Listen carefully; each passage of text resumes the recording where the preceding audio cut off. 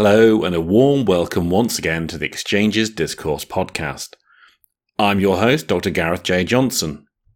We're a companion podcast to the interdisciplinary Exchanges Journal, which itself has been published since 2013 by the Institute of Advanced Study at the University of Warwick, and for which I'm the editor-in-chief. In each episode, we may be talking to authors who have published with the journal about their research, about their academic publication experiences, and also their advice for new authors.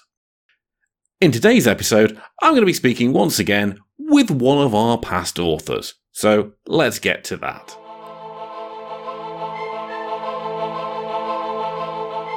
Well, we're welcoming back today a former guest of the podcast, and I wouldn't say friend of the show, that makes it sound like a radio broadcast at that point, but a friend of the podcast anyway, Huang from Edinburgh University. Hello. It's a genuine pleasure to have you back on the podcast this time. And of course, we're going to talk about a more recent paper of yours you've published with Exchanges rather than we did in the previous one. But firstly off, because of course people might not have listened to the last episode, tell us who you are and tell us a bit more about yourself. Okay, my name is Huayi Huang, and I'm currently working at the University of Edinburgh. And what I currently do, one of my projects is involved in looking at large-scale transformations in Scottish primary care, and as part of my broader interest in change, and hence the paper that we're talking about today, and how change might be manifested and encouraged. Excellent. Before we started the recording, we were having quite a long discussion on, well, quite a lot of things, including building work and the challenges of using Teams to record podcasts. But by the way, today our focus very much is on your paper, which was a fantastic piece of work. I thought I really enjoyed it. It's one of the longest pieces we published as well with Exchanges, which I always like to see as well. Nice to have a nice meaty piece. Now, it's entitled Reflections from Research Practice, Realism and its Reality, Coming to Know This and Working Out Its Mechanisms of Socio-Material Change. Lovely long title. Tell us what it's about for those who haven't read it yet. Sure. So this paper is very much trying to draw together some of the current ideas in modern epistemology, so modern theory of knowledge and in the realms of philosophy, which are sort of spreading beyond just the discipline of philosophy, particularly in terms of natural sciences and social sciences. There's increasing numbers of publications interested in some of these ideas of realism. And I thought it'd be useful to share with colleagues some of these ideas and kind of my take on them, I suppose, based on the existing literature, as one does in academia. I was going to say it's the basis of it, really, isn't it? Yeah. So what's your central argument then within the paper? So I think I'm very much in this paper trying to encourage colleagues to become interested in the ideas of realism, and particularly the various, what I see as compromises, which we might come back to later on, around our theories of knowledge. So I guess having had a bit more experience since my doctoral days, currently I sort of am of the belief that more or less many ideas that we think about, particularly in academic research terms, can have theories underpinning them. And it's not hard to have a look and dig around and find theories for all sorts of ideas that you thought, no one might have theorized about. But then in the case of this particular paper, of course, the idea is about knowledge, right? And what it really means to know. And as you do more academic research, I guess it's not uncommon for colleagues to find that idea becoming more complicated than straightforward in some sense, partly because of its underdefined nature of the idea of knowledge, and partly because of the fact that we're kind of familiar with that idea from our very earliest days on Earth, really. Now, you mentioned there about compromises within theories of knowledge. I thought that sounds a really interesting topic. Do you want to sort of expand a little bit on that? Yeah, sure. And actually, just to point back the terminology, I think one of the collegial reviewers really wanted me to clarify around that idea of compromise, because it can have negative or positive connotations. And quite rightly, he pointed that out. And in the context of this article, I think the point of this terminology is not really about weakness in any sense in terms of academic work done or the different positions existing about the idea of knowledge. It's more about kind of taking a non-polarized view, so not just refusing on either side, or it's probably more than two sides actually in any of the camps, not just refusing to listen to the views of reasonable arguments of others, and instead trying to kind of reconcile some of the tensions and concerns, I suppose, from all sides in trying to come to integrated understanding that's compatible with lots of colleagues' kind of ongoing work and isn't kind of too much at odds with what people currently do. Reminds me of a paper I was reading yesterday about, and this was on reviewing and rewarding academic reviewers. And actually, I disagreed with most of the paper. I was reading it. Well, it's very interesting points of view, but I really, no, I don't agree with this. But I read on because I'm interested in the thought. I'm interested in these differing opinions, and it informs my practice. It informs my own thinking on the subject. Yeah. And I think you're right. So, as academics, we're there to challenge our own base of knowledge so much of the time. I think always is a danger as we become more and more established to just sit within our own comfort zones of, well, these are the people who I publish about and with, and this is the people who I have a synergy with. Well, actually, doesn't mean it's the correct or the most efficacious or the most beneficial area to be sat within, and actually to try and upset yourself or to change your own perceptions in a way by reading stuff that absolutely is that's contradictory to your point of view. Yeah. I always remember, I think it's my supervisor in my PhD, who made a reference, and I'm quoting him here, when he says, when one reads, one must read the literature of the enemy as well. and he was talking particularly about sort of arguments around neoliberalism. And I says, it's very easy to come from, some a more left-wing view or a more right-wing view, but actually to understand the field, you've got to read that wider literature. It's always stuck with me, the writings of the enemy.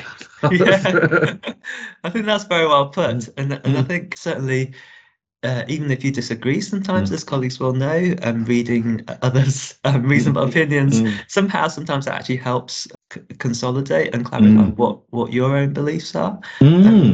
And obviously, kind of when we're talking more about philosophy and kind of ideas which are more distant from data, if you like, I always like to say it's much more challengeable, right? Just by definition, because they're much more abstract and therefore much more open to interpretation in a way that data is less, although not completely.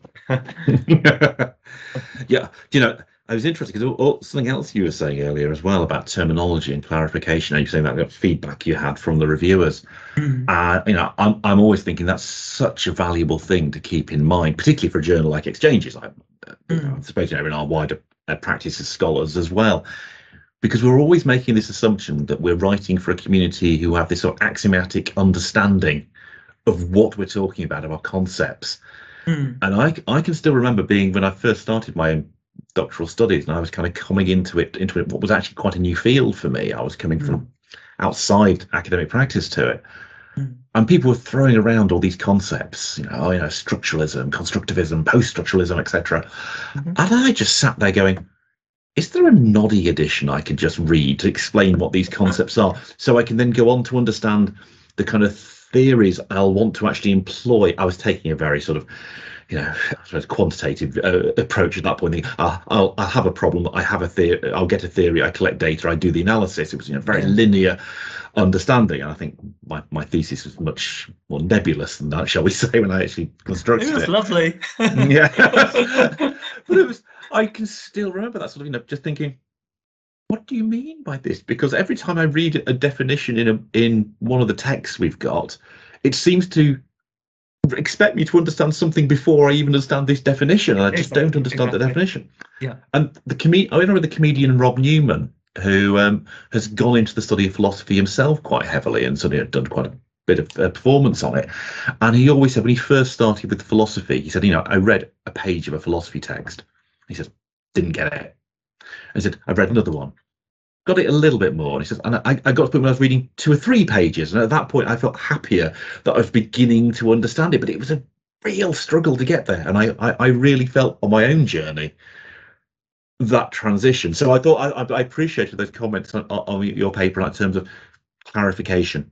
Yeah. So important for those folks, who are at, well, let's say the interface, the starting of their interface with research praxis, but also for those of us who are writing for an interdisciplinary audience. Yeah, yeah. Well, we can't make that assumption.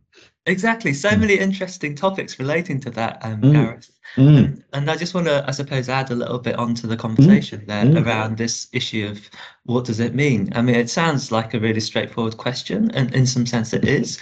But I think in practice is again a little bit complicated because like what we're saying, for some of these texts there's a strong assumption about the audience, and that comes through when you don't get it when you're not clearly not part of that audience at the point of reading.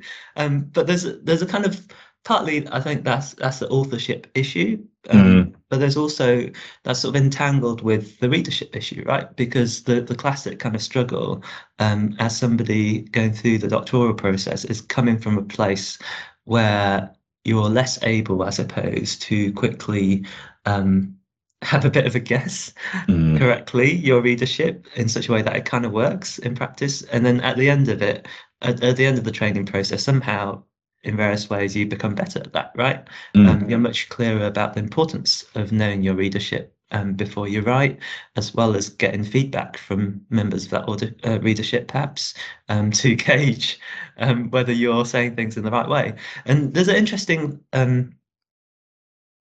sort of thing that one can do as an author, right? That I'm sure we've all done at various times about this terminology. So you could kind of put the terminology outside of what you're trying to explain in the brackets, if you like, or you can foreground the terminology, the technical terminology, and leave the readership to understand and do their own work in coming to a sense of the meaning. And I think that applies actually in quite a general way. So I've, for instance, read quite quantitative papers which do choose the option to foreground the terminology first.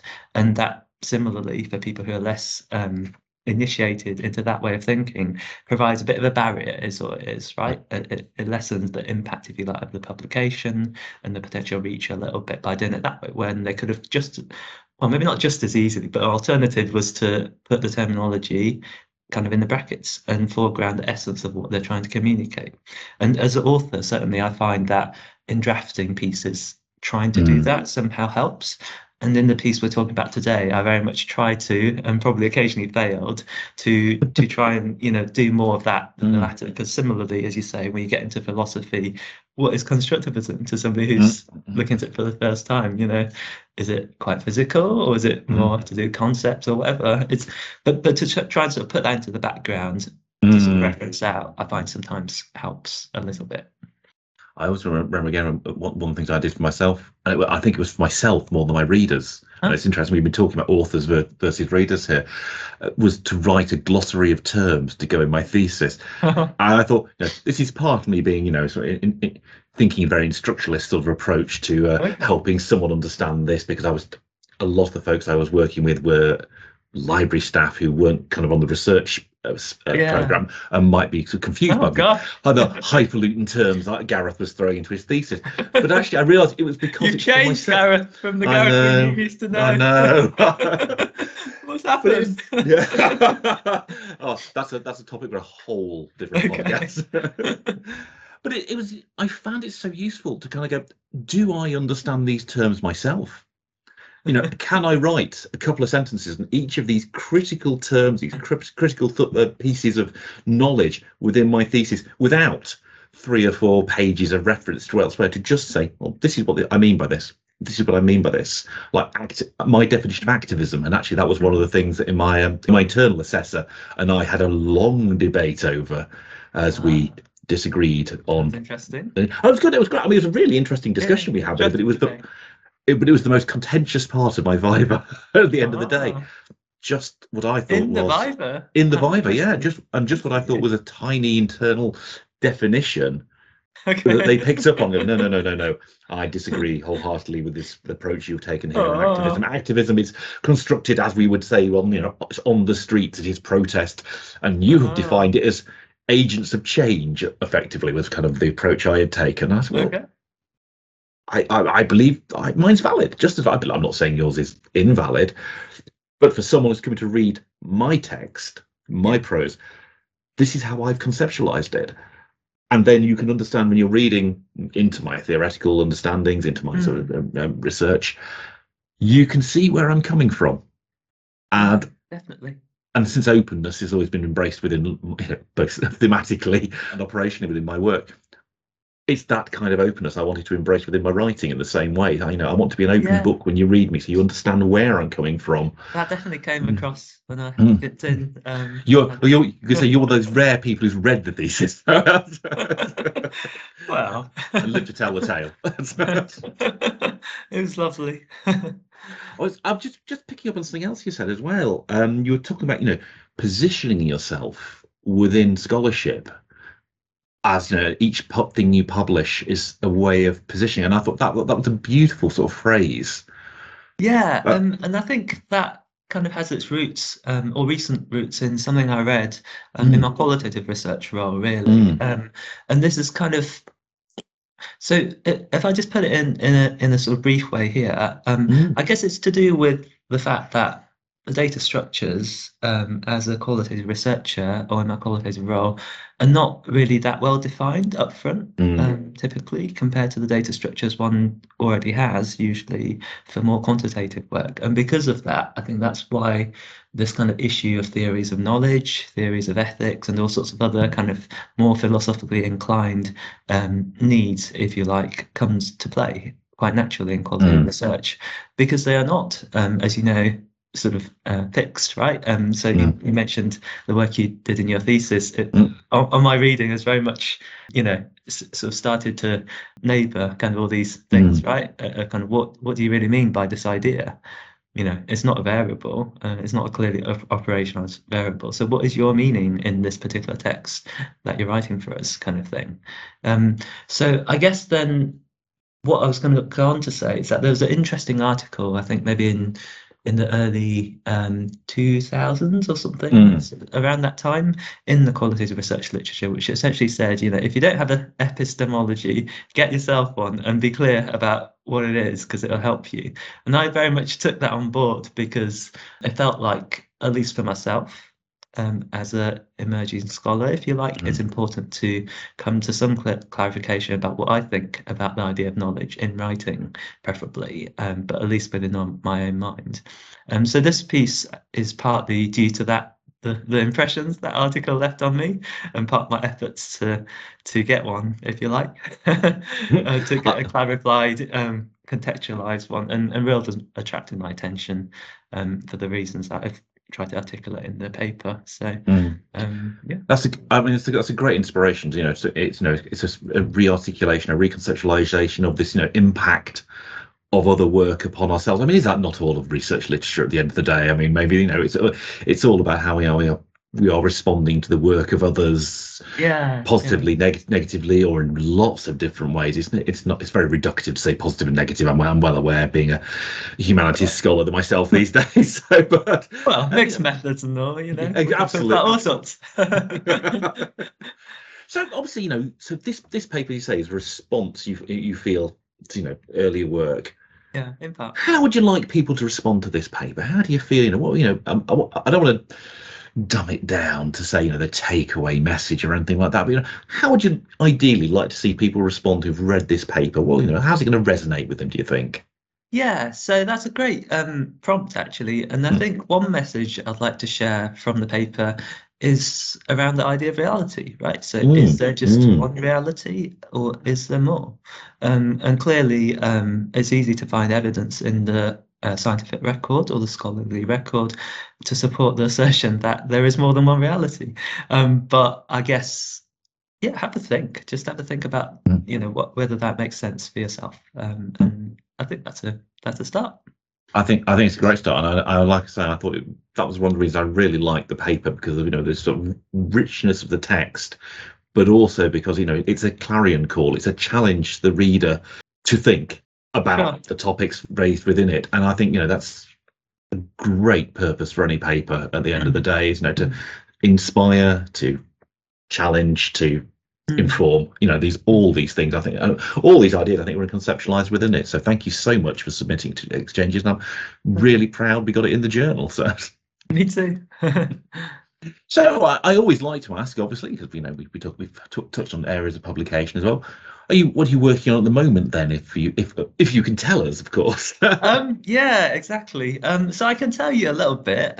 So I'm quite a lot of my time currently is spent thinking about theory, and I guess for me, kind of theories at all levels. So this piece currently we're talking about is really about theories of knowledge. But actually, recently I discovered that when you're thinking carefully about theory at a finer level, we also can have theories of difference and similarity, which is interesting, partly because that's kind of very much involved in quantification at a very basic level.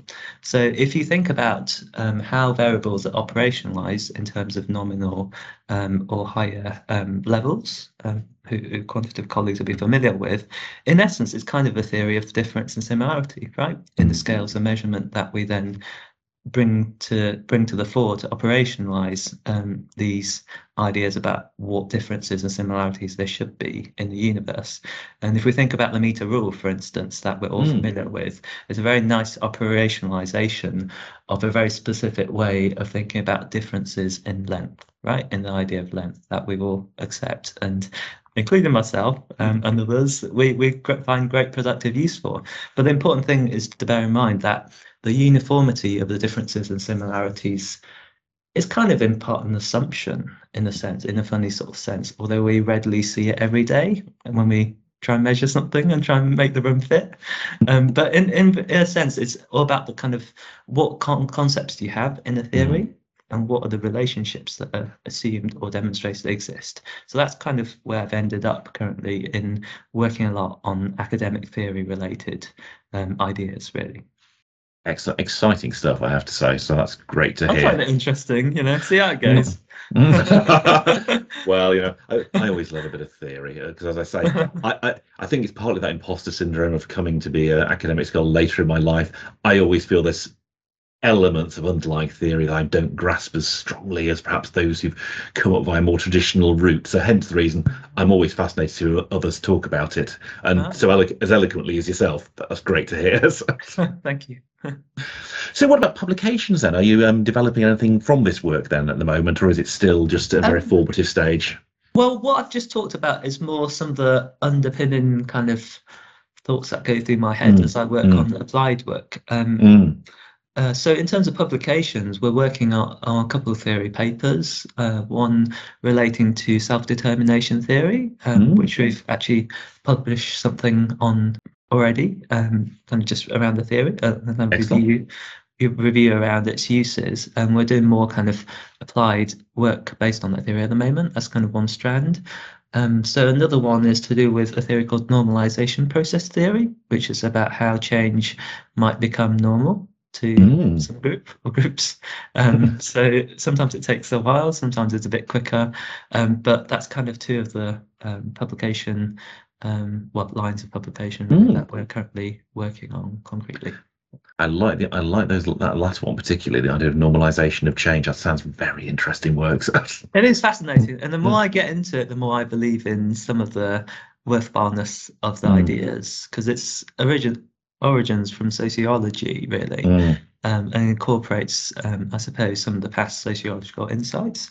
But what's interesting is that it's found it's sort of spread considerably beyond that originating knowledge discipline, and it's quite widely known, particularly in healthcare and amongst clinicians, which is quite good progress for in terms of theory. It's not bad progress. It immediately sparked off me my memories of being an academic librarian back in the day, and the difficulty of achieving any kind of underlying change within certain groups of staff you worked with, where there's very much a custom and practice that we've done this over the years. It's tried and trusted, and when someone like myself comes in and starts asking questions about, well, why do we do it like this? Should we not be looking at how we are working, and are there better ways of doing it? I don't like the smarter, harder, faster approach, but more just are there ways that actually can make our lives easier, while achieving our goals at the same time? And the kind of inertia you sort of recognize within that, obviously it's an applied approach to it. Yeah. The fact that we have, people like yourself sort of looking at this in this sort of more theoretical sense, I think it's fascinating, because from that there are such applications in that you can draw on it in, as you say, it feels like healthcare, obviously, but certainly I can see in my past existences there's a lot to be said for how do we embrace how do we normalize change? this new thing? Or how do we even achieve any change at times? Wow. Very well put. So I mean, I asked you this last time, and so it does feel almost redundant to ask you again. But you're someone I've enjoyed many conversations with, both on the podcast, around the podcast, and over email. But advice for people approaching publication. Now, I'm teaching on a course at the moment for early stage researchers who are reflecting on their practice, and particularly on publication practice. That's my kind of element I'm introducing to it. And it's been really interesting hearing the kind of almost nervousness of publishing that some of them have got. Wow. So I'm going to change it for my question of what's your, almost your advice for a first-time publisher. But, how do you overcome that kind of reticence to publish, or the challenge and normalizing it, shall we say, of embracing publication? What would your words of advice be? That's very well put, Gareth. And I think the normalizing is actually quite important, because I guess as a first-time author who hasn't really done much academically, there's that nervousness, as you say, as we do when we do anything for the first time. And at that point, the act of publishing and the things that go along with that, the concrete activities that attend to that, is not normal for you, right? Quite literally, because you're kind of getting to grips with all the little bits, from conceptualization through to submission, of the admin that sometimes comes with particularly submitting to some journals. It varies anyway. But I think what actually helps in part is actually getting yourself doing peer reviewing in a fully sense, because indirectly that lets you step away from the kind of self-centered in a nice sense, kind of wrapped up in your own very precious work, which is good. But then you kind of see the other end of it as a reviewer of others' work, and it kind of calibrates a little bit your level in terms of what is a sensible threshold for particular projects, writing projects that you're involved in, for particular outlets. And it's somehow for me to set off that whole kind of chain of thinking around broader publication strategies.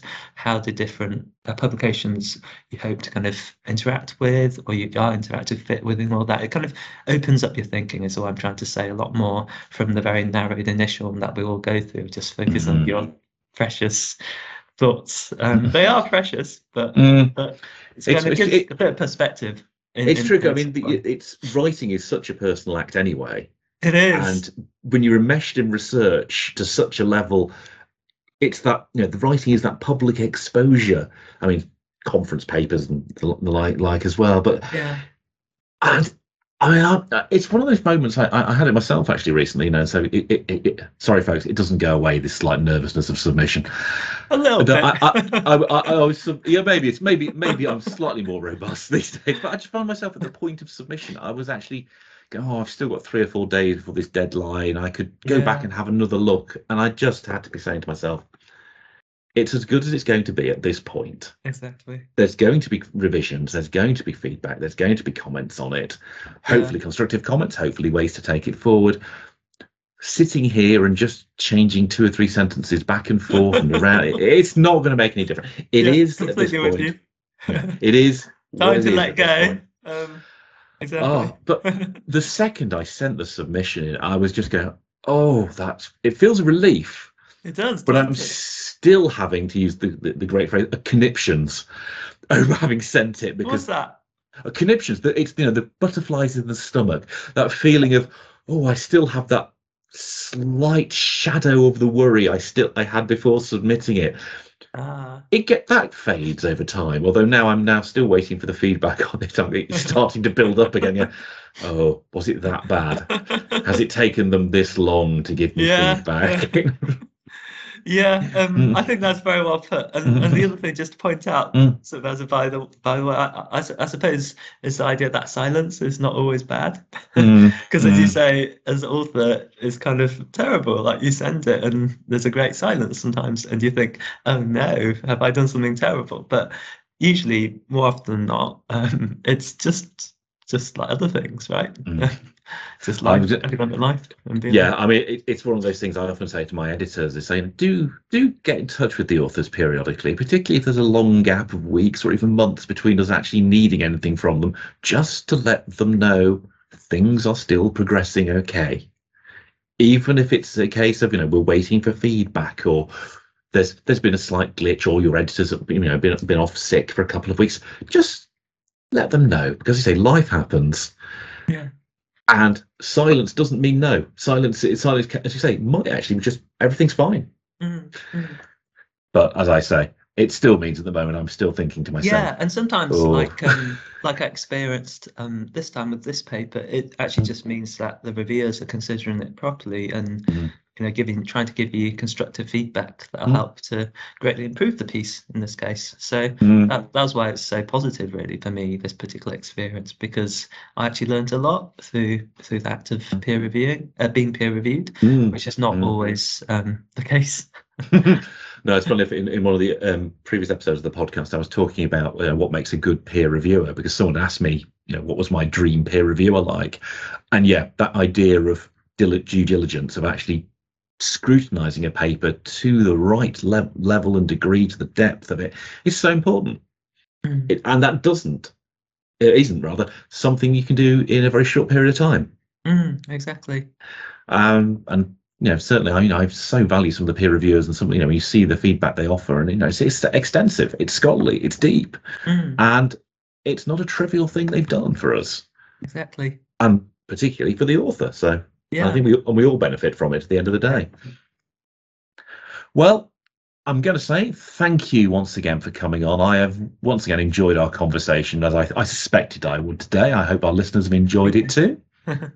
Thank you very much for inviting me, and it's a pleasure to chat with you. Excellent. And I look forward to seeing your next publications wherever they land, and no doubt talking to you again, I suspect. Fabulous. Looking forward to it.